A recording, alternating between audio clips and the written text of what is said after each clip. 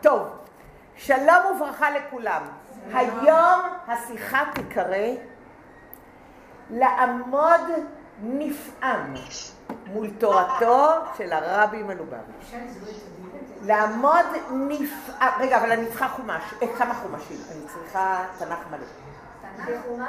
לא, חומש לא יספיק לי. אני צריכה בראשית, שמות ויקרא דברים. לעמוד נפעם מול תורתו של הרב. כשאני, עכשיו נשחק רגע באסוציאציות. כשאני, הנה תנ"ך, יופי, תודה רבה. הנה, לא צריך, מצאנו. האם כשאני אומרת קורח, כל אחת תגיד מה יש לה בראש באותו רגע? קורח. קורח. מחלוקת קורח. מה כשאת חושבת קורח? מה את אומרת? גברת שאול זאת אומרת. חלק על משה, חלק על שכינה, חלק על משה, ועל השכינה. גברת שאול, שנייה. כן. כוח זה מוח. כוח זה מוח. אם יש כוח, יש הכל. אם אין כוח, טיפת כוח, אין. אז זה לא כוח, זה קורח. קורח זה קרח. קרח? שגילחו אותו, היה צריך לגלח את הכהנים, הוא יצא קרח. והארון הניף אותם, לגמרי השתגע. הוא יצא לגמרי קרח מכל הסיפור שלו. מה עוד אתם יודעים על קורח? עשיר כקורח. הוא היה מנושא הארון. מנושאי הארון. מה עוד אנחנו יודעים על קורח? הוא קנאי. מה האגף הזה מדבר על קורח? כן, רגע, שנייה, כן. קורח היה כתוב בכתובים בין זה, עד יעקב. אני לא שומעת עוד פעם. עד שהגיע ליעקב. יעקב? יעקב לא רצה שיזכר שמו של יעקב ובפרשת קורח. זה מה שהיא רוצה להגיד. יעקב אבינו לא רצה... לא הבנתי מה את אמרת, סליחה. כתוב בפרשה, קורח היה בין זה, עד יעקב. הבנתי, שיעקב לא רצה שיקרא על שמו. 2, בני קורח לא מתו, אנחנו רואים אותם היום בשמאל. היום. איפה רואים אותם? בשמאל. בני קורח לא לא יודעת. רבותיי, אני רוצה עכשיו לומר משהו, לשאול שאלה מאוד. עכשיו אני רוצה לומר משהו. אפשר לקחת את השיחה של הרבי שיש לכם וללמוד אותה כמו שהיא. אבל אתם יודעים שאנחנו חלק מפרויקט ליקוטי שיחות כרך י"ח. אנחנו... איפה הוא עומד ממול? אדום לבן. ביקשתי אותו שיבוא. תקשיבו. קורח מצד אחד בואו נראה משהו מיוחד. אני חוזרת עוד פעם, ליקוטי שיחות, כרך י"ח, שיחה ראשונה, אבל מה שמיוחד בפרויקט, שעכשיו אני לא הולכת לקחת את השיחה כמו שהיא, אני הולכת לחזור על שתי שיחות מדהימות שרק העלו אותה אתמול בפרויקט באנגלית, ושיחה של לוי יצחק גורליק, והשיחה של הרב יוסי פלטיאל. והיתרון שלי באנגלית כמובן אתם יודעים. הם בנו את זה כל כך דרמטית, אם מי שרוצה באנגלית יכול לשמוע את זה, וזה פשוט מדהים. למה? ואני רוצה להתחיל דווקא במה שכתוב בבראשית בלך לך. מה כתוב בהתחלה שאנחנו מתחילים בחומש בראשית? לך לך. מה אנחנו אומרים? נכון? אנחנו אומרים, ויאמר השם אל אברהם, לך לך מארצך ומולדתך ומבית אביך.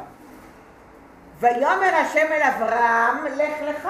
למה לא קראו לפרשה אברהם? למה לך לך? שאלה שנייה, אם אנחנו באים לתולדות, ואלה תולדות, אני מקריאה אותם מהחומה שכולם יראו וכולי וכולי, אז אחרי חיי שרה יש לנו תולדות, ואחרי שהיה רעב בארץ, נכון? אז אנחנו אומרים, בתולדות, אלה תולדות יצחק בן אברהם. למה לקרוא לפרשת תולדות ולא במילה השנייה יצחק? לא מגיע ליצחק פרשה על שמו? וליעקב אבינו בויחי יעקב אבינו? למה קורח זוכה שפרשה שלמה תהיה על שמו?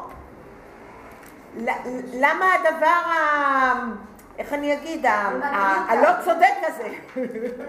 לא למעלי אותה. כולם זה למעלי אותה. לא, קורח, אז עכשיו זה מה שאני רוצה לומר. אנחנו עכשיו הולכים לראות דבר, אני הולכת להפוך כמו שהפכתי את הראש שלי, ויקח קורח בן יצהר. למה לא ויקח? פרשת ויקח. ויקח כתוב לו במדרש, ויקח זה המחלוקת. קורח מקבל פרשה על שמו, וכמו שאומרת גברת, קוראים לך? אסתר. גברת אסתר. לא לגריותה, לא למעליותה, לגריותה. אז מה, אנחנו נשאיר שם שלם בפרשה על שם קורח לגריותה ולא למעליותה? למה לא? לא. אם הוא חולק על השכינה. אז אני אסביר, כן. יש לו גם כמה חלקי תהילים לקורח. לקורח. אז אני רוצה רגע לומר דברים. אז אני רוצה להסביר שלמעשה כרגע אנחנו באים לדבר על משהו שאנחנו צריכים בכלל להבין אותו אחרת. אני רוצה להתחיל במה שהרבא אומר, ומהר מאוד שוב לתאר לכם מה קורה שם בתיאור מאוד מאוד דרמטי, מכתבתנו דניאלה משידור החדשות, כן, באזור, מה הולך לקרות ואיך אנחנו מציגים את זה. בואו נתחיל מהרבא. וידוע שהתורה היא תורה אחת, אני חוזרת, ליקוטי שיחות, אבל מי שנמצא באינטרנט, שיכתוב פרויקט ליקוטי שיחות, וייכנס לקורח א' ויגלה למטה ויראה שיש שם את השיחה בתרגום, והוא בדיוק משם הדפסנו את זה. עמוד 187, או אחד למטה, כי זה משם. ידוע שהתורה היא תורה אחת וארבע אופנים דפרדס מהווים כולם יחד אחת תורה שלמה. וכפי שמודגש הדבר בלשון הזוהר בנוגע לפנימיות התורה ונגלד התורה שנשמת וגוף, היינו שהם נשמה וגוף מציאות אחת. מה שאנחנו עכשיו רוצים להראות, איך הרבא לוקח את הפשט, כמו שאומרת גברת אסתר, בפשט רשע גמור, חולק על השכינה, והולכים עם העומק של התורה להפוך את זה לצדיק. ולפי זה צריך להבין בפרשתנו, בנוגע למחלוקת קורח, בפנימיות התורה, מבואר בארוכה גודל המעלה והמדרגה של קורח, והתוכן הנעלה, הרבא, והתוכן הנעלה של טענתו. עד לביאור שטעותו הייתה רק בכך שדרש סדר הנהגה, שהתקיים רק לעתיד לבוא. מה שאין כן בזמן היום לעשותם, הנהגה כזאת אינה אפשרית כמבואר בעמוקה בחסידות. אבל בדרך הפשט פשוטו של מקרא, העיסוק הוא אך ורק בגודל ירידתו ובנפול תו של קורח, וגודל העונש של קורח וכל עדתו בגלל מחלוקתם כמבואר בארוכה בפשטות הכתובים, ויתר על כן במפרשי התורה. אמנם אין זו קשייה עצומה, שהרי אף על פי כן שהתורה האחת היא מכל מקום, כל חלק בתורה שייך לעולם ומדרגה שונה, כשם שלכל חלק בתורה ישנם הכללים המיוחדים לו. ובכל זאת דרושה כאן הסברה, כיוון שדלת חלקי התורה הם כנגד דלת עולמות המשתלשלים זה מזה, נצטרך להבין שחלק הפשט יבוא לידי ביטוי טענתו של קורח המתבטא בפנימיות התורה. זה מה שאמרתי לכם, איך אני קוראת היום לשיעור, גאונותו או outstanding הייתי אומרת באנגלית. אני עומדת נפעמת מול תורתו של הרבי מלובביץ', לעמוד נפעם ערב ג' תמוז בתורתו של הרבי מלובביץ'. והנה בהקדים כמה שאלות. אחד, מדוע הסכימו 250 איש להקריב קטורת? זו שאלה ראשונה. שאלה שנייה, אני קצת פוסחת לבית, מבואר, זאת הסוכחו לכם החטות, שמשה הסביר להם, אנו אין לנו אלא השם אחד בלבד וכהן גדול אחד, ואתם רן אנשים ומבקשים כהונה גדולה. גם אני הוצאתי.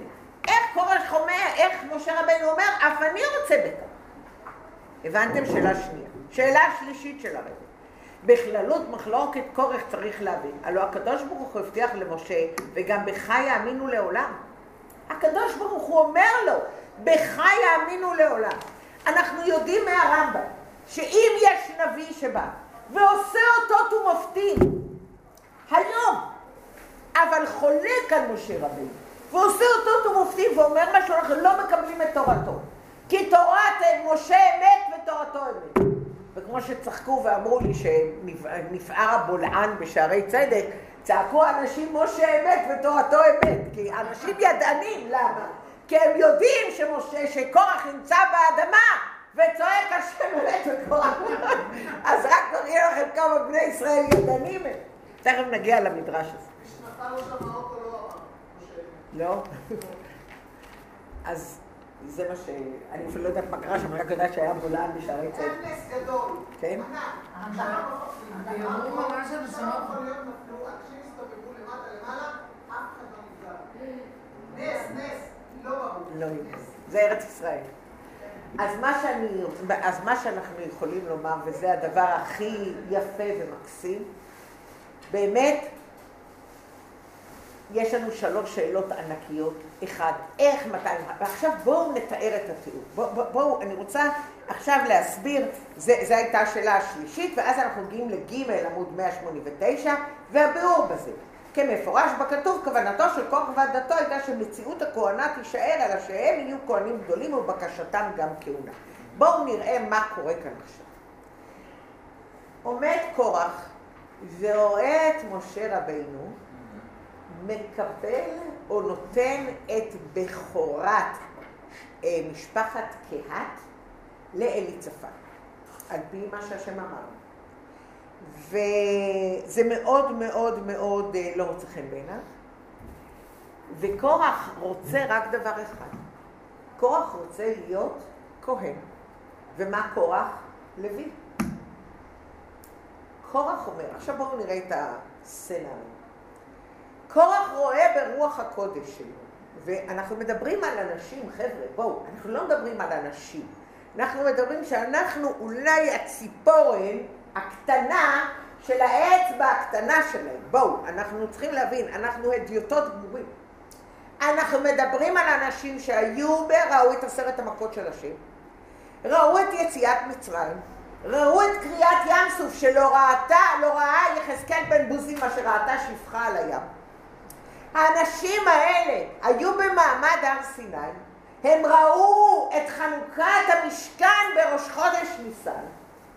אנחנו לא מדברים על ילדים, הם ראו את נדב ואביהו מקטירים קטורת זרה מתוך רצון לאלוקות ונופלים מתים באמצע חנוכת המשכן, ומשה מוציא ומשה עושה וכו'. אנחנו מדברים על ענקים. איך קורה ש250 ראשי סנהדרין, הוא מצליח בכלל לפתות אותה? איך בכלל קורח מצליח, אם היו באים היום, בואו נגיד, אנחנו רואים היום כמה אנשים שמנסים לפתות אותה, אז זה אומר ככה וזה אומר ככה וזה, אבל יש אנשים שאי אפשר לפתות אותם. הם יודעים את האמת. וזה רואים מאוד מאוד יפה את הבחור הזה, שאמר לו, אכפת לי שתקום ממשלת שמאל, אבל אני עם ערבים לא הולך ביחד, אני לא ירדתי מדעתי לחלוטין. עכשיו, אני לא נותנת ציונים לאנשים, רק אני מסבירה, אז האנשים האלה, ואלה כולם לא ראו כלום. תארו לעצמכם שמישהו חסיד שהיה אצל הרב, וראה את הרב, וראה מה שהרבי אומר, מישהו יבוא ויחלוק ויגיד, לא, אני הממשיך, הרבי מלובביץ', ויגיד, הנה, אני יודע את זה, ואני אומר את זה, וילך על חסד שלום על תורתו של הרבי, ויגיד משהו אחר. יאכלו אותו חיים. לא יקומו ראשי הקהילה, החב"דניקים, ויקומו ויגידו, הוא צודק, בואו נראה מה הוא אומר. תבינו על מה מדובר פה. מדובר על אחד שקם ואומר, חבר'ה, יש פה טעות, אני צריך להיות כהן גדול, אני רוצה להיות כהן גדול. אומרים לו, על מה אתה מדבר? משה רבינו. תראה, משה רבינו עשה את זה מצד השכינה, כולנו ראינו, ואמרו שמשה רבינו ואין עליו מחלוקת וכו', ולא יחלקו עליו, ורואים איך שהוא נכנס להר סיני, ואחרי שתי הדיברות הוא מדבר עם השם, והוא אומר לנו, וכל זה קורה, ועוף לא צייק. חבר'ה, אתם יודעים איזה מעמד? אתה ראית שמשה רבינו מדבר עם השכינה, ואתה רואה אחרי זה שהוא שם כיסוי, אחרי חטא העגל, כי הוא קרן אור פניו. על מה אתם מדברים בכלל? אז היו צריכים לבעוט בו בקורח, ולהעיף אותו דרך כל המדרגות. כמו שאמרה גברת אסתר. מישהו בא לחלוק על השכינה, מה קורה פה? ומה קורה באמת? הם הולכים איתו. אז עכשיו יש לי כבר לא שאלה רק על קורח, גברת אסתר. יש לי עכשיו שאלה על קורח, ויש לי שאלה על עוד 250 ראשי סנהדרין, מה הם כולם מטומטמים? לא מדובר על ילדים, חבר'ה, לא מדובר על ילדים, אנחנו צריכים להבין את המעמד. והוא אומר טענה. איזה טענה הוא אומר? עכשיו אני אגיד לך. העם כולם קדושים. כן, אבל למה הוא אומר העם כולם קדושים? אני רוצה למה. הוא אומר, השם אמר, אתם זוכרים שהוא אמר, השם אמר, אני בא אליך בענן, בעבור השם ישמע, ביתרו, בעבור ישמע השם, בדברי עמך, וגם בך יאמינו לעולם. זה דבר שהשם אומר למשה, מבטיח לו. אנחנו לא מדברים על היום, 3,000 שנה אחרי. אני מדברת באותו דור. שנה עברה בסך הכל. כולה שנה. בשנה הזאת, שהוא היה במעמד הר סיני, ועשו את חנוכת אתם יודעים כמה דברים קרו שם? והמן, והסלב, כל מה קרה. ותראו מה קורה. הוא אומר, ישמע העם בדברי עמך שגם בך יאמינו לעולם. כבר בתוך הדור של משה חולקים עליו. הבנתם מה אני אומרת? זה לא הגיוני. אבל יש הבטחה למשה שלא יחלקו עליו. זה אחרי חטא המרגלים, אבל עדיין לא לחלוק על משה. שנייה. אמר להם משה, אין לנו להשם אחד, כהן אחד, תורה אחת. ומה קורה? אומר, אבל אמרו לנו, ואתם תהיו לי ממלכת כהנים וגוי קדוש. אומר קורח, הבטיחו לנו, אנחנו נהיה מעלת כהנים, אתם תהיו לי ממלכת כהנים וגוי קדוש. אני יודע, אני רואה בעיני רוחי את עצמי בבית המקדש, השלישי בסוגריים, מכהן ככהן. אני יודע שהלוויים הולכים להיות כהנים. גם ישראל, ממלכת כהנים וגוי קדוש. אז איך אפשר להגיד שלמה תתנסה משה? איך אתה בא ואומר שרק אתה? אז אם אתה אומר אנחנו יודעים שהשם בחר באהרון, בואו נראה את ההיסטוריה. בואו נשב ביחד, אני אומרת את טענתו של קורח למשה. עכשיו העם עומדים מסביב, 250 אנשים וקורח באים בטענה עם משה, ומשה ואהרון עומדים ממול העם, לא ממול העם, תבינו את הסצנה, אוקיי? קורח ועדתו, קורח ומדיים, זאת אומרת 251 אנשים עומדים מול משה, העם מסביב עומדים, נסתכל, נראה מה יקרה. טענה שלו, טענה לא פשוטה, כי נאמר שכולם, אתם תהיו ממלכת כהנים וגוי קדוש. ואז הוא אומר למשה רבינו, אז משה אומר, תראה, הקדוש ברוך הוא עשה את זה, זה לא אני בחרתי, זה נבחר. אז אומר לו קורח, אתה זוכר שאנחנו יודעים שכתוב בתורה שאתה כתבת, שהקדוש ברוך הוא בפרשת שמות כתוב שאתה עמדת לפני השם, והשם רצה למנות אותך להוציא את עם ישראל ממצרים. ואז שהשם עמדת מול השם, בסנה, נכון, ואז הוא אמר לך, וכתב פה אנוכי, אני עבדך, מדבר אל עבדך, כי כבד פה וכבד לשון אנוכי, ויאמר השם אליו, מי שם פה לאדם, ומי אסום, אילם או חירש או פיקח או עיוור, הלא אנוכי יבוא היה. ואתה לך, ואנוכי יהיה עם פיך, והוראתיך את אשר תדבר. ואומר בי אדוני, שלח נא ביד תשלח. ויחרף השם במשה, ויאמר על אהרון אחיך הלוי, ידעתי כי ידבר הוא, וגם הנה הוא יוצא לקראתך, ורעך ושמח בליבו, ודיברת אליו ושמת את הדברים בפיו, ואנוכי יהיה עם פיך ועם פיו, והוראתי אתכם את אשר תעשו. ודיבר הוא, לך אל העם, הוא יהיה לך לפה, ואתה תהיה לו לאלוקים, ואת המטה הזה תיקח בידך, אשר תעשה בו את האותות. וילך וזה, ואז הוא אומר לו, ואז השם למעשה אומר לו, אני לא יודע, זה ברש"י, שאז הוא לוקח ממנו, השם רצה שמשה יהיה הכהן ובניו, ואז הוא לוקח את הכהונה ממשה, ונותן אותה לאהרון. אוקיי? בגלל שהוא התעקש. ואז אליות לוי ומשה היה כהן, ומעתה לא יהיה כך, אלא יהיה כהן, הוא ידבר. רש"י אומר, אהרון כהן, למה לוי? למה כתוב, נכון? אמרתי מה שכתוב, וידבר אהרון הלוי, נכון? נתו אחיך הלוי, נכון? אהרון אחיך הלוי. למה כתוב הלוי? כי אז אני מחליף, לא יהיה משה כהן, אלא מי שיהיה כהנים או ממלכת הכהנים, יהיו אנשי אהרון. זה רש"י במקום. זאת אומרת, אומר קורח, לא אבסולוטלי שהבן אדם אומר משהו שכך זה נהיה. אפשר להחליף. היו. ניגד הפעם השנייה. הקדוש ברוך הוא אמר שהבחורים יעבדו בבית המקדש. אחרי חטא העגל החליפו. ועכשיו הלוויים עובדים בבית המקדש, והבכורות איבדו את זה. יותר מזה, בואו נלך ליעקב.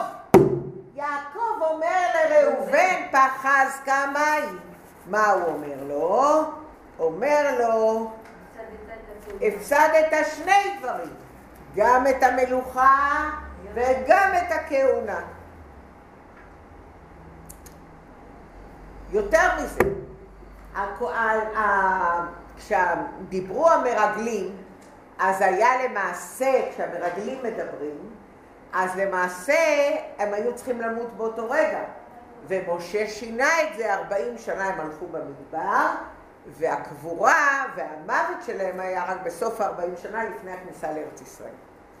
אז זאת אומרת, יש דברים שמשנים.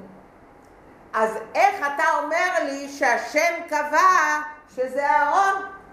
אני יודע שכתוב ממלכת כהנים. אז אם כתוב ממלכת כהנים, כולנו יכולים להיות כהנים. אז מה, אז אתם מבינים שיש היגיון? זה לא מטומטם. זה בן אדם שבא עם נימוקים מאוד הגיוניים.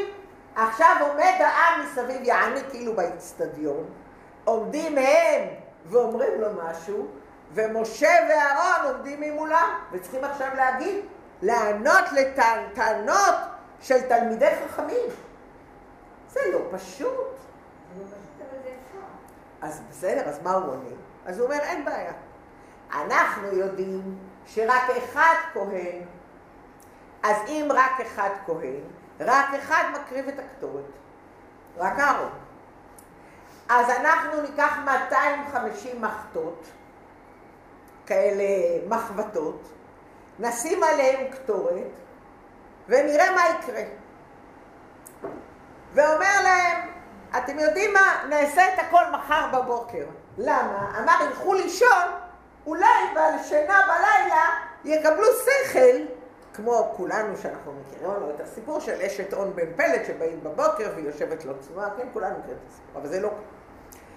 אבל אז, אני מוכרחה להגיד לכם, אספר לכם כך, העברתי את השיעור הזה ביום שני, אז אמרתי לבנות, כל אחת תגיד מה היא יודעת על קורח. אבל יש בנות שכבר שנה וחצי או שנתיים במכון אור חיה, אז הם כבר שמעו את השיחות של הרב. אז אחת קמה ואמרה שקורח צדיק, אז אמרתי, וואו, פה גדלים תלמידות חכמות. שני מאמרים, הרב אלפנין, כן. אבל הנושא הזה, כמעט חצי שנה למדנו את זה. כי זה כל כך יפה, כי לראות את הקדושה. אז מה למעשה קורח רוצה? קורח למעשה רוצה... נכון, יפה אתי. בוקר טוב אתי היקרה. יש לך דש חם מנאווה. אוקיי. אנחנו כרגע מדברים, כולנו עומדים כרגע בסצנה, והוא אומר להם, אז הוא אומר להם, אתם אומרים, לכו לישון, מחר בבוקר כולכם תקבלו מחתה, נשים לכם כתורת על המחתה, אבל תזכרו, מה קרה פה לפני כמה חודשים? נדב ואביהו הקטירו קטורת ונשרפו על המקום. אז נא להיזהר, זה לשחק באש. תלכו לחשוב על זה בלילה, אם אתם רוצים כן או לא, ומחר בבוקר, אחרי הלילה, נראה מה עושים עם האנשים. אני מכין מחתות עם קטורת ונראה מה יהיה. הולכים לישון, והם לא חוזרים בהם. עוד פעם הסצנה. עם ישראל עומד להסתכל, נכון? עם ישראל רוצה לראות מה יקרה. זה לא אנשים טיפשים. הטענות שלהם הן בכלל לא פשוטות. הם רוצים קדושה, הם רוצים אור. זה לא פשוט בכלל. ומה הרב עוד מזכיר לנו? הרב מזכיר לנו שאנחנו צריכים לזכור עוד דבר אחד, שקורח גם אומר, אדוני היקר, אתה מדבר על הארון, מכל שבט לוי, אחד חטא בעגל. אחד חטא בעגל. בפרט שיש טעם לדבר, לארון הייתה שייכות מסוימת, לא חטא, אבל שייכות מסוימת לחטא העגל. החטא שהיה סיבה להעברת הכהונה לכהנים, בשעה שהלוויים, כל שבט לוי וקורח בכללם היו נקיים לגמרי מחטא, והדרבה כל בני לוי הם שנלחמו באלו אשר פרעו את הארון לשמצה, הם נלחמו ואמרו, זה לא נכון, הוא לא חטא בחטא העגל. ומה שבדבריו של משה מצינו שנקט בכוונתם של קורח וכל עדתו נועדים עליו בטענה לו השם שלחני. ומצד היותו והאיש משה ענב מאוד על פני האדם אשר פה על האדמה, ולכן סבר כי הבטחת השם וגם יאמינו בך לעולם לא יתקיימה. תקשיבו טוב. אנחנו רואים סצנה. אמרנו 3 שאלות הרי בשואל. זוכרים? אחד מאיפה 250 איש הולכים עכשיו להקריב שהם יודעים שנדב ואביהו מתו. זאת אומרת, זה ממש התאבדות, כי רק אחד מתוך ה-250. אחד, חבר'ה, גם הם יודעים שרק אחד מתוך ה-250 הולך לחיות. 249 אינם, גם הם יודעים. אז הצ'אנס שלך הוא 1 ל-249, תעשו חילים. אם בכלל. ויש את הארון, אז 1 ל-251. הבנתם מה אני אומרת? כן. צ'אנס שלהם מאוד קטן. הם הולכים להקריב קטורת. רק אחד מקטיב קטורת, הכהן גדול. אם 251 אנשים הולכים ממחתה, זה הארון וכולם, רק אחד הולך לחיות, כי אנחנו יודעים מנדב ואביהו שמתים, מי שלוקח אש ורע מת. אז 250 איש הולכים למות ואחד הולך לחיות. הצ'אנס שלך שאתה לוקח מחתה ליד הוא מאוד מאוד מאוד קטן, שאתה תיבחר להיות כהן גדול. פחות מ1%. זה הבן שלו? שהוא חזר בתשובה? אחרי זה, כן. קורח? כן, תשובה איתו. הבנים שלו. שנייה. אז אני חוזרת בעמוד 189, אני מקריאה שוב פעם, זה בג' אני מקריאה. עכשיו יש כאן, הטענה השלישית הייתה, איך יכול להיות שחולקים על קורח בדור שלו?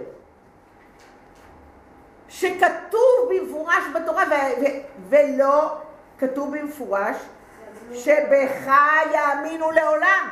ואמרנו, הרמב"ם אומר, שגם אם מישהו היום יבוא ויעשה אותות ומופתים משהו אחר ממה שאמר משה רבינו, משה אמת ותורתו אמת, מה יקרה? לא מקבלים אותו. כי קודם ויאמינו בהשם ומשה עבדו. ויאמינו בהשם ומשה עבדו. תגידו לי, זה לא מקסים השיחה של הרבי? איזה צורה של התחלה חשיבה. עכשיו, אני לא הייתי יכולה להגיד לכם את כל זה, אם אני לא הייתי שומעת באנגלית אתמול את השיחה של לוי יצחק גורלי, כשהוא מתאר את כל הדרמה הזאת, והיום הרב פלטיאל בבוקר, מה שהספקתי מהבית עד לכאן. אז תבינו שכל הסצנה הזאת, לא אמרו הישראלים, הם יותר עוברים על השיחה. אנחנו צריכים להבין את הסצנה. אנחנו בשאלה הכי קשה. מה משה אומר לעצמו?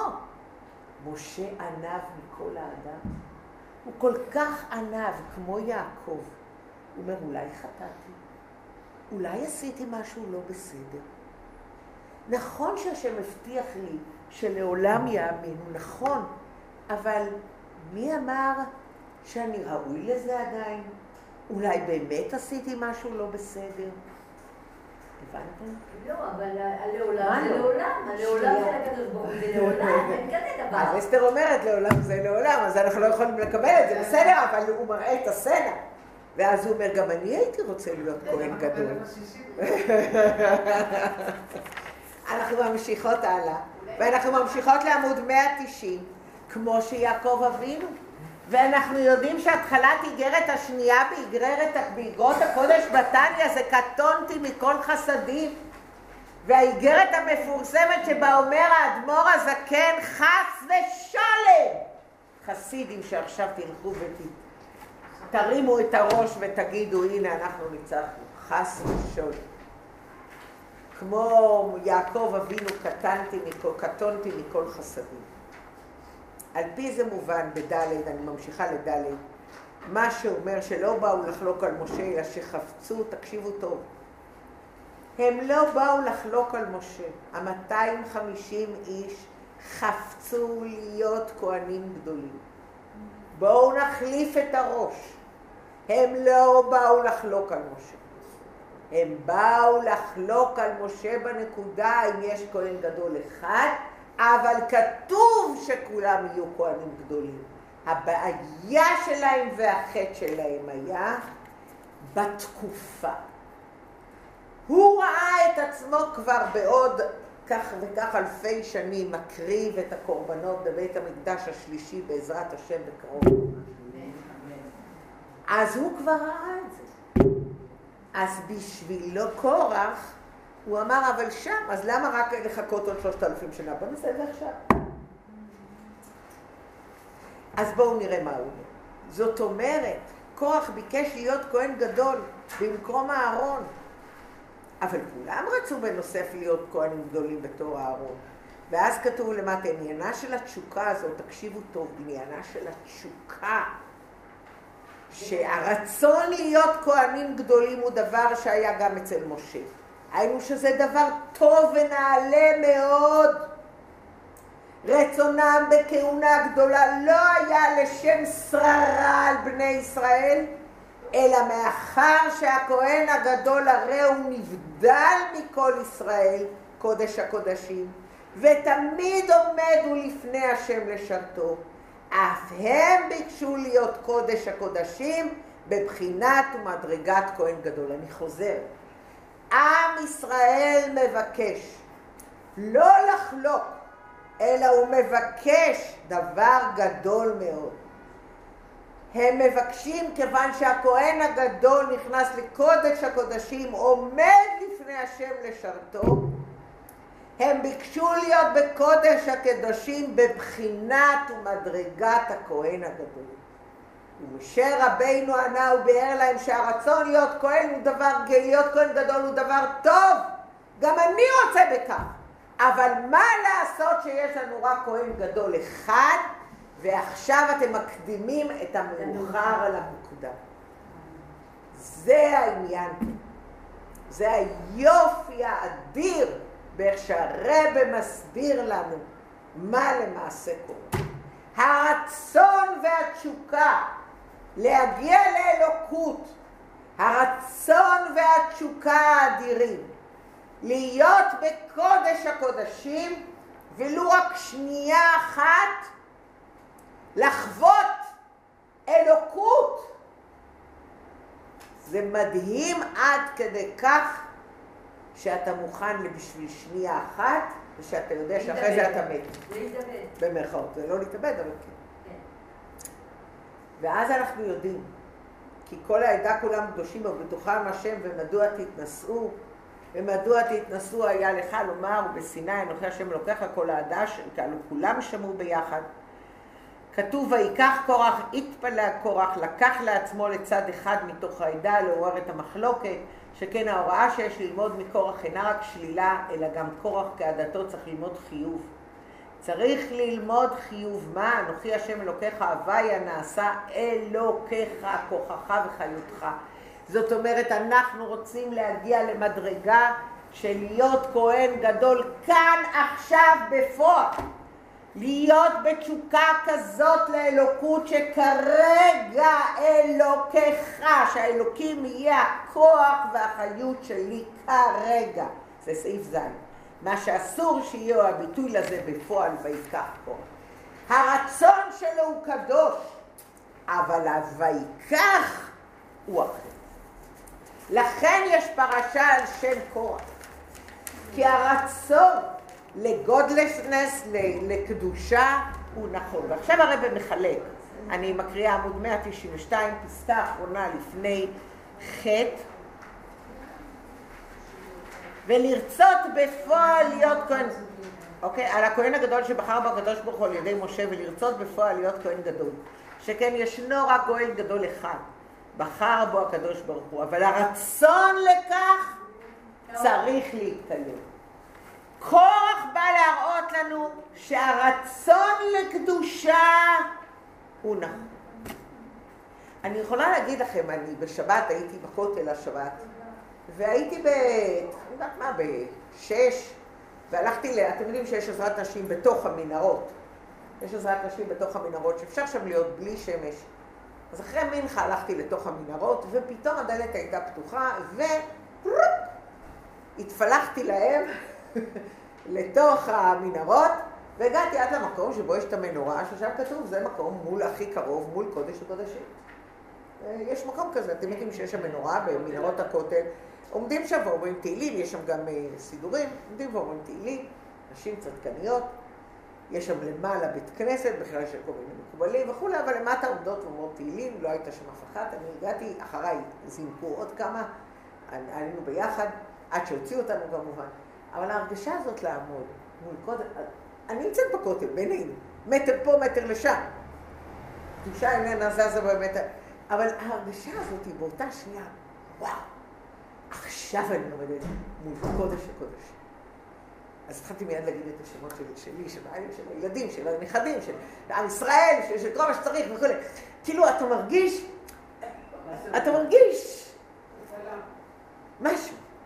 אז אתם יודעים מה זה, אנשים שראו מה זה אלוקות, אנשים ראו שנפתח להם השמיים וראו מה זה השם הוא האלוקים במעמד, הים נפתח, אז, אבל איך הם לוקחים את המחתה? הם יודעים שאחד. אז אומר הרב, אנחנו יודעים את זה. בבית ראשון היו מעט מאוד כהנים. אחד החזיק 60 שנה, אחד 80 שנה, שמעון הצדיק, אנחנו יודעים על כמה. על היד. היה מאות שנים בית המקדש.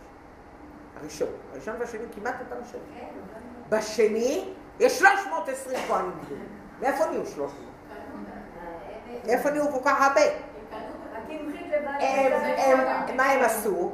הם קנו את הכהונה, נכנסו לקודש הקודשים ביום הכיפורים, קשרו אותם עם חבל, והיו מוציאים אותם החוצה, כי הם לא היו גומרים, כי הם היו נכנסים עם הקטורת, היו משיגים את הקדושה הזאת, לא היו מוכנים לזה ולא היו ראויים לכך, והיו מוציאים אותם בחבל החוצה, והם ידעו את זה מראש, כי בשנה, נניח הראשון, אוקיי? אז הראשון אנחנו יכולים להגיד שאנחנו יכולים להבין שהראשון משכו אותו בחבל והוא לא ידע, אבל השני כבר יודע מה קרה לו, והרביעי והמאה וה120, כולם כבר ידעו מה קורה. כל שנה ביום הכיפורים מחזרה, ואיך האישה שלהם נרשתה להם ללכת? היא ידעה שהיא נפרדת, שלום כל טוב. היא ידעת אותו רצון כנראה. אבל היא לא הייתה שם. היא טוב בגופו. היא אמרה, גם אני. יש אנשים שאפשר להגיד להם מה לעשות. הבנתם משהו? זה נקרא רצון אנושות. כן. אוקיי. אז מה הוא אומר? אבל עכשיו אני רוצה להקריא לכם משהו שאתם תדעו שזה לחבר ביחד. פשט, איך הרבי התחיל את השיחה שלנו היום? פרדס, פשט רד ראש ורז. אני רוצה שכשאני מלמד, או כשאני מראה את זה, אני רוצה להראות לכם את הפשט ביחד עם הרז, ולהראות לכם איך הרש"י מתאים לעניין הזה. הלוא יש לנו פה רש"י. בליקוטי תוירה כתוב, שורש העניין במחלוקת קורח, שלעתיד, לא, אתם לא קוראים, שאלו אותי איך אני מכינה את השיעור. אני באמת מכינה אותו בערך כ-20 שעות, אבל הבן אדם שהכי נהנה מכל שנייה, אני הנהנית הגדולה, ולכן אני כל כך נהנית. ואז שאני שומעת עוד איזה שיחה, וכמו שהוא מלמד, ואני כל הזמן עוקבת מה מכניסים פנימה, כי כל הזמן הם מכניסים עוד ועוד אנשים שיחות. אני כבר מכירה את כל אחד מאלה, זה אני רוצה, זה אני לא רוצה, זה מעניין אותי, ממנו אולי אני אלמד את זה. אחר כך אני מעבירה אותם על מהירות 1.5 כדי לשמוע את זה מהר, אם יש משהו מעניין. אבל אני כל כך נהנית, זה פשוט לא. שורש העניין. מחלוקת קורח שלעתיד יהיו הלוויים כהנים, ולכן קורח רצה לעשות כן. זאת אומרת, בליקוטי תורה, הרבי האדמו"ר הזקן אומר, שורש מחלוקת קורח זה למעשה שהוא ראה מה שיהיה לעתיד לבוא, שזה כולנו יודעים, שהלוויים יהיו כהנים. רק הוא לא הבין דבר אחד. עכשיו בואו נראה איך הרבי מסביר את זה. הרבי מסביר את זה, זה מדהים, זה פשוט, זה לבכות, אבל כן, אני אגיד לכם מה, כי כשאני באה לכאן, אני לא לוקחת את השיחה ומלמדת אותה כמו שהיא. אני מלמדת, אתם מבינים כאילו את העומק של את הנקודות. יש כאלה שבאמת לוקחים את השיחה ומלמדים אותה as it is, אבל אז אתה לא רואה את הסצנות, אתה לא כל כך, והזכות הזאת של הפרויקט ליקוטי שיחות שהם עשו את זה, שאז אתה לא רק מקבל את השיחה, בסדר, השיחות ישנן המון שנים. בואו, השיחות האלה בספרייה עומדים. אבל שיש לך את האפשרות כל היום ללכת עם השיחות האלה ולשמוע אותן, ולשמוע עוד שיחה, ולשמוע עוד שיחה, ולשמוע עוד שיחה, ולשמוע עוד שיחה. ולקבל פרספקטיבה כאילו על אותו נושא מכל כך הרבה אנשים שמלמדים, ששמעו, שלמדו. זה הגדלות בפרויקט ליקוטי שיחות. אמרו לי, כשאני מדברת עם המנהלים, אמרו לי, המשוגעת הגדולה על הפרויקט ליקוטי שיחות שרואה את זה כל כך יפה, זה את. אולי תתני איזו שיחה שכולם יתעוררו קצת, גם המארגנים, כי אתם יודעים שהם נרדמים, זה כבר כמעט שנה 1.5, אז קצת יוצא לפעמים אוויר מהמפרשים, זה כל כך יפה. זהו. אז עכשיו אנחנו עוברים למה שאנחנו אומרים שהרמב"ם, זה דיברנו על הרמב"ם שדיברנו עליו קודם שהוא מבאר, ועל ליקוטי תורה דיברנו על זה, עכשיו אנחנו עוברים לט'. ט'. ט'. עמוד 193 ט'. ואתם ציונים ממלכת כהנים וגוי קדוש. נכון, זה... ממלכת כהנים זה רק ללוויים? לא, ממלכת כהנים זה כל... אז זה מה שעכשיו אנחנו נסביר. השאלה כאן הייתה, אם אני באה לעניין ואתם תהיו לי ממלכת כהנים וגוי קדוש, אז אתם תהיו לי ממלכת כהנים וגוי קדוש, אז אתם מי זה? הלוי או עם ישראל? לכן הם גם האחרים לוקחים את המחתה בני ראובן, כי בני ראובן מהסנהדרין הם כאילו הבכורות, אז אולי זה יחזור חזרה. אז אנחנו מגיעים לסעיף ז', וכאן הרב מסביר שהמצוות נתלבשו או בדברים גשמיים, שאנחנו צריכים לשמור תורה ומצוות, כמו ציצית צמר, או כמו להדליר נר של שבת קודש, ועל ידי זה לברר ולזכך את העולם. זאת אומרת, בהתחלה היה עולם, הקדוש ברוך הוא ברא את העולם. כשהקדוש ברוך הוא ברא את העולם, וירד השם על הר סיני. אחרי זה, היהודים, אחרי מעמד הר סיני, הבינו שאפשר לקחת חפץ ולהפוך אותו להיות קדוש. וירד השם על הר סיני.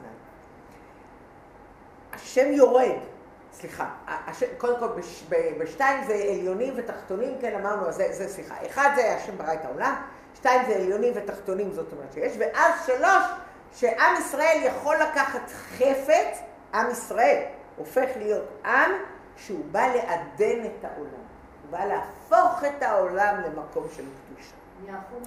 השם רוצה שכולנו נהיה כל הזמן בקודש קודשים, זה מה שהקראתי לכם הרגע, שזה מה שהשם רוצה. עכשיו תקשיבו טוב. אלא, אבל בעולם. אז הרב מסביר, יש מצוות, יש תורה ויש מסירות נפש. המצוות זה אותם דברים שאנחנו עושים, כמו שאנחנו מברכים, או כמו שמדליקים נרות שבת קודש, או כמו שאוכלים עם ציצית של צמר וכו'. התורה היא למעלה מזה, ואת העובדה שאנחנו אין דברים, תורה מקבלים טומאה, ושעניין שאנחנו בעבודת האדם מדברת על הפרישות ועל ההבדלה, והתורה מלמדת אותנו איך להתנהג. וגימל זה המסירות נפש. על פי תורה, למעלה ממידה והגבלה, עניינה הוא הייחוד והדבקות באלוקות, למעלה ממדידה והגבלה. זאת אומרת שיהיה לנו רצון להידבק בקדוש ברוך הוא למעלה ממדידה והגבלה. תראו איזה יופי. י' מה זה שלוש העבודות האלה? אני משכה עמוד 194. בכללות ג' א', רוב בני ישראל עובדים. הם עורכי דין, והם נהגי אוטובוסים, והם מוכרים בחנות, והם עובדים. האדם נודד, הם זורעים, לא כל כך זורעים היום, אבל זורעים, חורשים וכו' וכו'. זה רוב בני האדם. כל מעשיך צריכים להיות לשם שמיים. בית עבודתו של שבט לוי, לוי הוא הובדל, ואז הרב כל פעם אומר, מה זה שבט לוי? כולנו שבט. מי שיושב ויושב ולומד תורה ויכול לשבת וללמוד תורה, ויכול באמת להבין שהוא יכול לשבת וללמוד תורה, להתבד בחוכמתו ורצונו של הקדוש ברוך הוא נהדר. זה כמו לוי, זה אותו דבר של שבט לוי, יושבים ולומדים תורה. זה הדבר הגדול והיפה ביותר. וזה אמרנו הזכות של יששכר, זבולון לפרנס את יששכר, נכון? ג' אמרנו מסירות נפש, נכון? זה עבודת הכהן. הכהן הגדול. הכהן הגדול אסור לו לצאת מירושלים, יראה שלם. אשר שלמות היראה הוא העבודה במסירות נפש. ויתרה מזה, המקדש לא יצא. עניינו הוא לעמוד כל הזמן בהתאחדות והתחברות תמידית עם הקדוש ברוך הוא עד לעבודה המיוחדת לכהן הגדול, הכניסה ליום הכיפורים אחת בשנה לקודש הקודשים, שזהו גילוי תנועת ועניין המסירות נפש יחידה ליחדך. אתם מבינים מה זה המסירות נפש? מסירות נפש זה להגיע לדרגה כזאת אחרי לימוד התורה, להיות קרוב אל הקדוש ברוך הוא, לייחד ליחדך. איזה דבר גדול. אז יש לנו אחד עבודה, רוב אנשים עובדים, כאלה שיושבים כל היום ולומדים תורה, להידבק בקדוש ברוך הוא.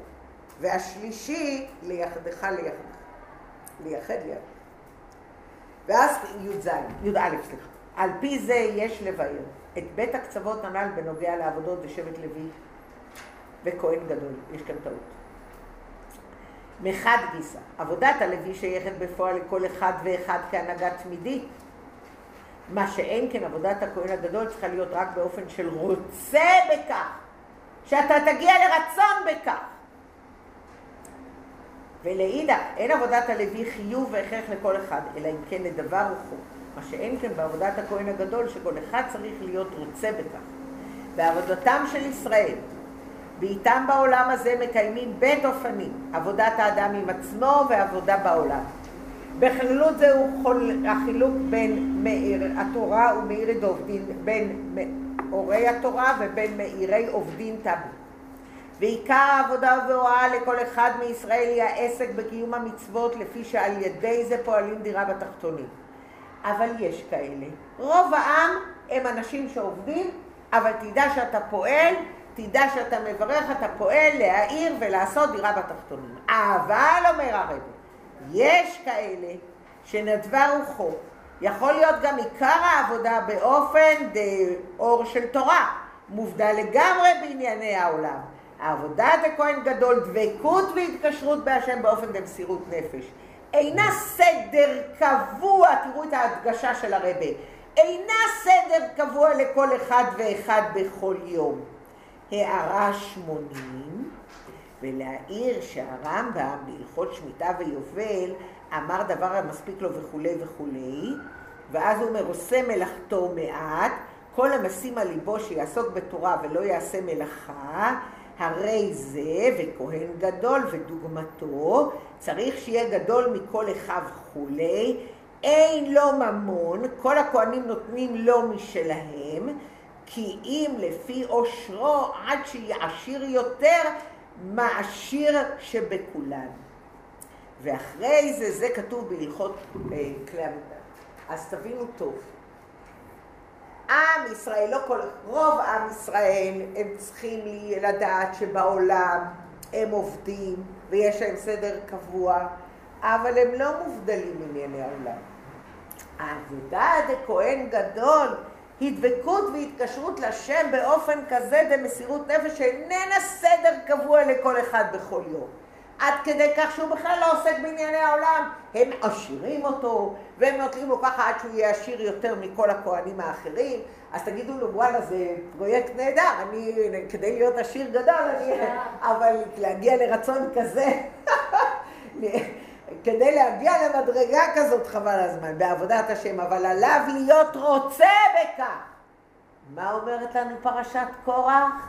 לרצות. בבית העבודות האמורות צריך להיות אצלו הרצון להיות דבוק ומקושר לאלוקות במסירות נפש. אלא מאחר שכוונת הרצון והעצמות הם שתהיה נשמה בגוף בעולם הזה, עמוד 95 מצד שמאל, ותתקיים שם רצון השם, לכן הראו עובד עבודתו למטה. בית אופנים. עיקר העבודה בעניינים גשמיים בקיום המצוות, לעשות את העולם דירה לא יתברך בתחתונים, או אף על פי כן במיעוט בני האדם מהרי תורה המובדלים מעניינים גשמיים. ודווקא כאשר מתקיים בו רוצה בכך, שיש לו רצון ותשוקות לדבוק באלוקות. בכל אחד בית העבודות היא בשלמות, שהרי לא העולם מצד עצמו לתכלית בפני עצמו יחשב אצלו, ולא הפרישות מצד העולם בפני עצמה, ובמקום שרצונו של אדם שם הוא נמצא. וכל עבודתו ורצונו ומחשבו הרי הם דבקות באלוקות. אז זוכים לקיומו בפועל של הגילוי דלעתיד, כאשר יקוים הייעוד שהלוויים יהפכו לכהנים, ויתירה מזה שכל אחד ואחד מבני ישראל במדרגת כהן גדול, כדברי בעל הטורים של העתיד לבוא, תחזור להם הכהונה הגדולה שנאמר, ואתם כהני השם תיקראו. ובגאולה האמיתית והשלמה על ידי משיח צדקנו משה ואהרון עמהם. רבותיי, לקחת את קורח, מה אמרתם בהתחלת השיעור? ומה היום אנחנו אומרים? צדיק שצריך ללמוד ממנו את הרצון, את התשוקה לאלוקות אמיתית. אז תגידו לי איזה רבי יש לנו. איזה רבי יש לנו.